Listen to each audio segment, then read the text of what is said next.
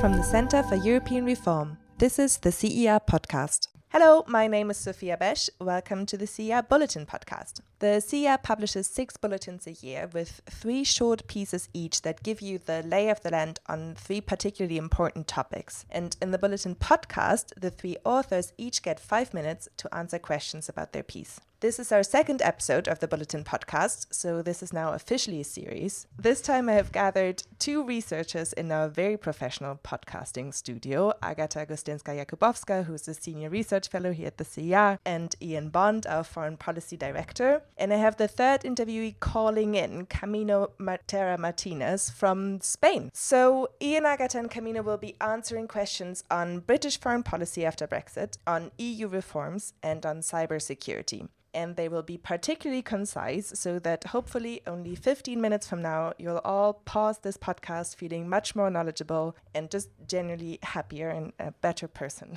than before. With this optimistic setup, Agata, let me turn to you first. You wrote a piece called The Member States and the EU Taking Back Control. And in it, you argue that the EU is getting more British after Brexit. Why? Yes, as you know, the consecutive British governments favoured a stronger say for the EU capitals in the EU decision-making process.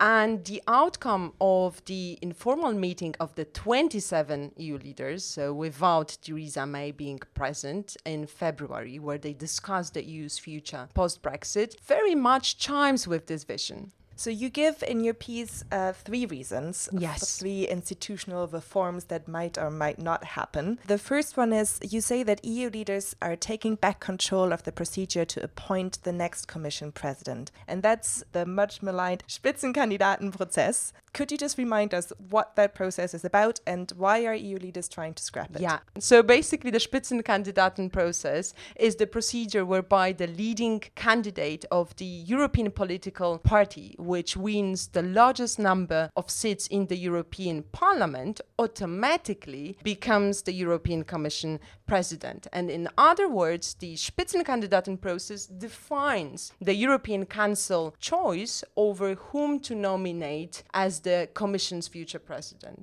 The European Commission and the European Parliament have embraced the system. Both institutions think that it increases interest in EU affairs, but the EU leaders are not buying this because basically the poll which was conducted in 2014 shows that only 5% of the respondents said that they went to the polls because they felt they could influence who the next Commission president would be. So this is not something that is particularly appealing to European leaders. Don't get me wrong. This is not to say that the European leaders will be able to scrap the Spitzenkandidaten process altogether because they belong to the European political parties which actually endorsed and are fully committed to the Spitzenkandidaten process. So from the Spitzenkandidaten process to another thing that the Brits never particularly liked, the dual-hatted presidency, which is a proposal by Jean-Claude Juncker. What's a dual-hatted presidency? What are potential benefits? And again, why are EU leaders rejecting this proposal? Well, the double-hatted presidency is the idea that in the longer term, the double-hatted president who would preside over both the European Commission and the European Council would make the EU decision-making process more efficient, would also improve the EU's functioning, and would perhaps also decrease those interinstitutional rivalries. As you know, very often the Commission president and the European Council president, they squabble over who should do what. But the EU leaders think that this is just another attempt of a power grab by the European Commission and also indirectly the European Parliament. Today, those prime ministers who govern in the European Council, they are being held accountable only to their national parliaments, right? And if the double-hatted presidency was put in place, that would basically mean that the European Parliament would have a greater control over the European Council, mainly because it controls today European Commission president. It does not only elect him, but it can also sack him. Whereas today, it's only European Council president who only reports post-summits to MEPs, and that's basically it. Finally, and very briefly, EU leaders have also, as you write in your piece, shown very little appetite for reducing the number of commissioners in 2019. Now, that's a proposal by the French President Macron. He says that he wants countries to give up their commissioners, and he even suggested that France might do the first step. Why, and why is he not having much luck? Well, I think that he probably believes that leaner college would improve the Commission's work. And whereas I think many EU leaders would unofficially agree that reducing the number of commissioners would probably improve the Commission's working method, I don't think they would say it publicly. And this is because even if formally commissioners do not represent individual member states, they are very often a way for individual member states to navigate European politics, particularly for those smaller EU member states. And I think that a green light to ditch individual commissioner could be seen simply by the public as betraying their country, as interest in Brussels. I think no leader would want to do this, so it's probably not going to happen either. All right, so thank you, Agatha. In institutional reform terms, the EU is getting more British after Brexit. Is that true for EU foreign policy too, Ian? You wrote a piece called British Foreign Policy After Brexit, Hand in Hand. Why does the UK even need a deal on foreign policy, which after all is a very intergovernmental field of policy?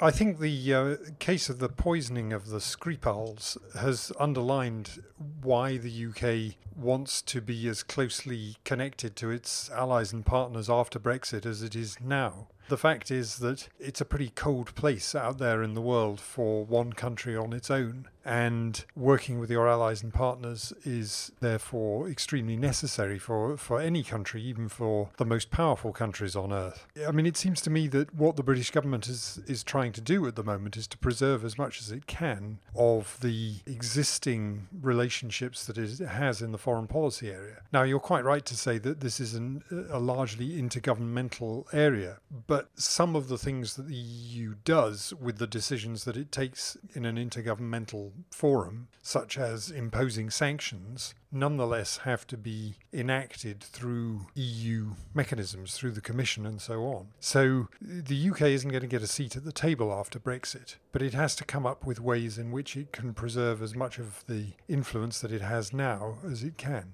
So in your piece, you discuss some of the models of cooperation with third countries that EU currently has in place. Could you elaborate a bit on that? You give 3 examples, I think, in your bulletin article. The 3 main examples are, first of all, the Norwegian example, which has very little formality to it. There aren't many structures at all, and the Norwegians rely on the fact that they stay very close to the EU and that they have certain niche areas where they have become, renowned experts, particularly in the area of brokering peace deals. They were instrumental in the 1990s in brokering the agreement between the Palestinians and Israel, but they've also worked in Colombia, in Sri Lanka and South Sudan, for example. So they have a kind of niche expertise which the EU also values, and that gives them an open door to discuss those issues and to work with the EU to get the EU to use its leverage in some of those contexts. At the other extreme, the Canadians have got a treaty signed, a strategic partnership agreement, which sets out very formally, how many meetings, what level. That creates a certain obligation on the EU to listen to the Canadians whether they want to or not.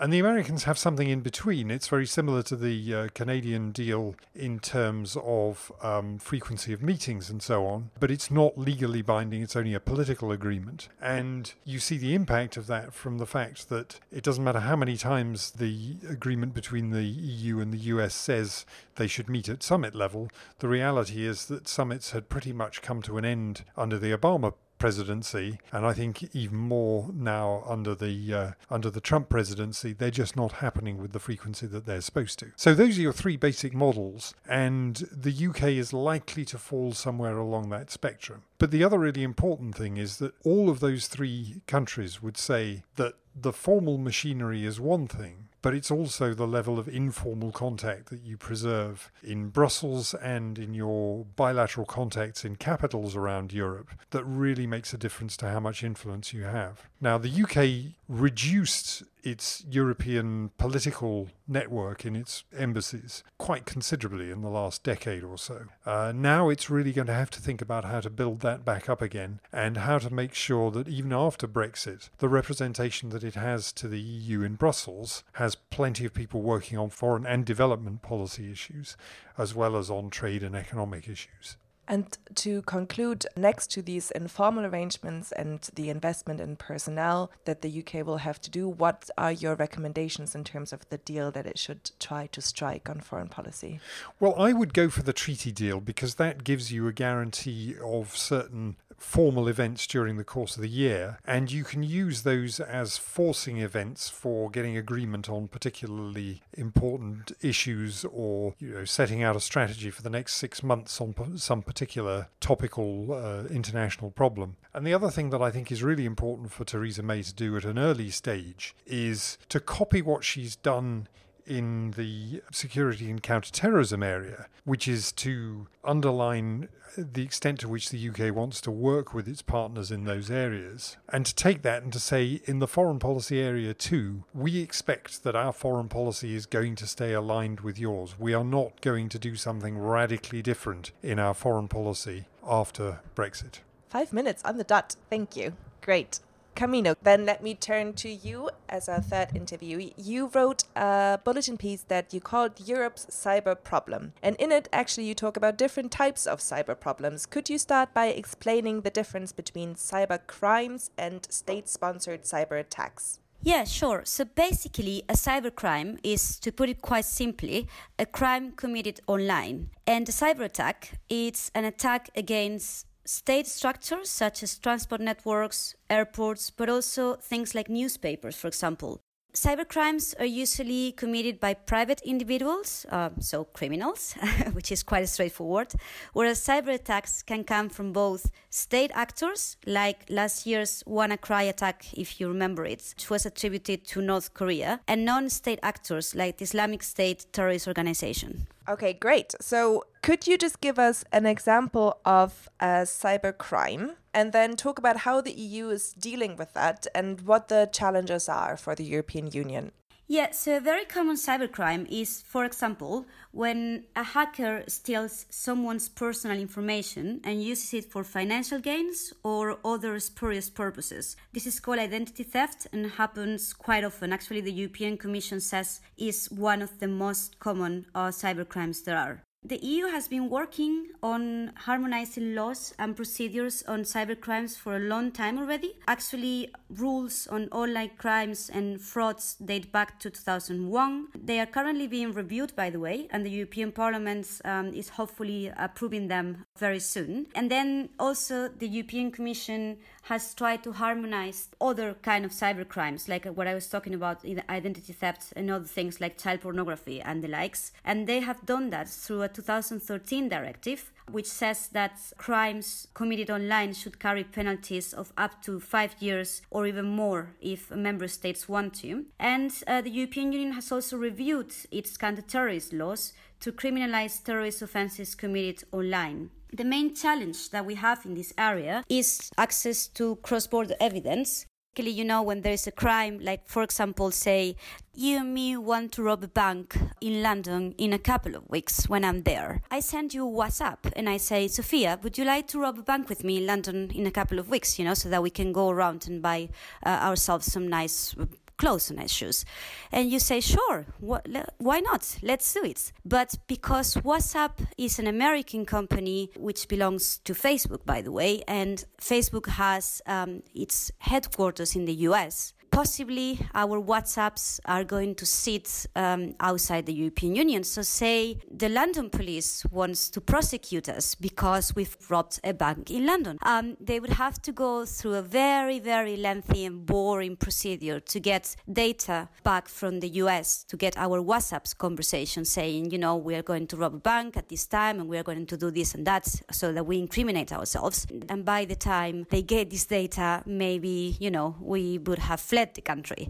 So it is a challenge, and it is very important for the European Union to get all this evidence sitting outside the Union, but also because of all the problems of jurisdiction also within the European Union. It is very important, as I was saying, for the European Union to get this problem right and find some solutions. So moving from cybercrime to cyber attacks, reading your piece, I was wondering, should the EU even deal with cyber attacks? Does it have the capabilities to build up cyber defenses against state-sponsored actors? Yeah, that's a very good question. Actually, at the moment, the EU does not have the resources, nor does it have the competences, by the way, to respond directly to cyber attacks. So we cannot expect Brussels to basically, if there is a cyber attack coming from Russia against, say, Bulgaria, we should not expect Brussels to do much operationally on that respect. But this doesn't mean that the EU should sit idle while the national capitals and NATO, which is also another actor in this area, do all the work. Because cyber is a transnational challenge where the EU can really be of help. But in order to do that, the EU can do basically, in my opinion, two things. One is to make sure that there is a level playing field on cybersecurity across Europe by encouraging member states to be up to date and to be ready to respond to cyber attacks. The second thing that the EU can do is to help coordinating member states' responses to countries which organize cyber campaigns or merely allow this to happen. And I'm not thinking of any country at all, obviously. For all that, though, the EU needs to begin by understanding what cyber really is and what impact does it have on all its policies, from trade to the rule of law to criminal law to all other sort of things. And there are several ways the European Union could do this. One of them is by establishing a task force within the European Commission, which is something that I advocate for in my piece. But there are other ways which I'm going to elaborate a little bit more in a forthcoming paper on this. For example, by joining a global conversation on the need to have some rules to attribute and to respond to cyber attacks globally. Okay, very nice plug for your forthcoming paper there. Maybe we can have a longer conversation once that's out. Thank you very much to Camino, and thanks to Agatha and Ian for being on the podcast. Thank you very much. Thank you very much. Another regularly scheduled CDR podcast is out in 2 weeks. Bye. Thanks for listening to the CER podcast, and thanks to Beth Oppenheim, our editor. You can subscribe to our podcast on iTunes and SoundCloud and follow us on Twitter, CER_EU.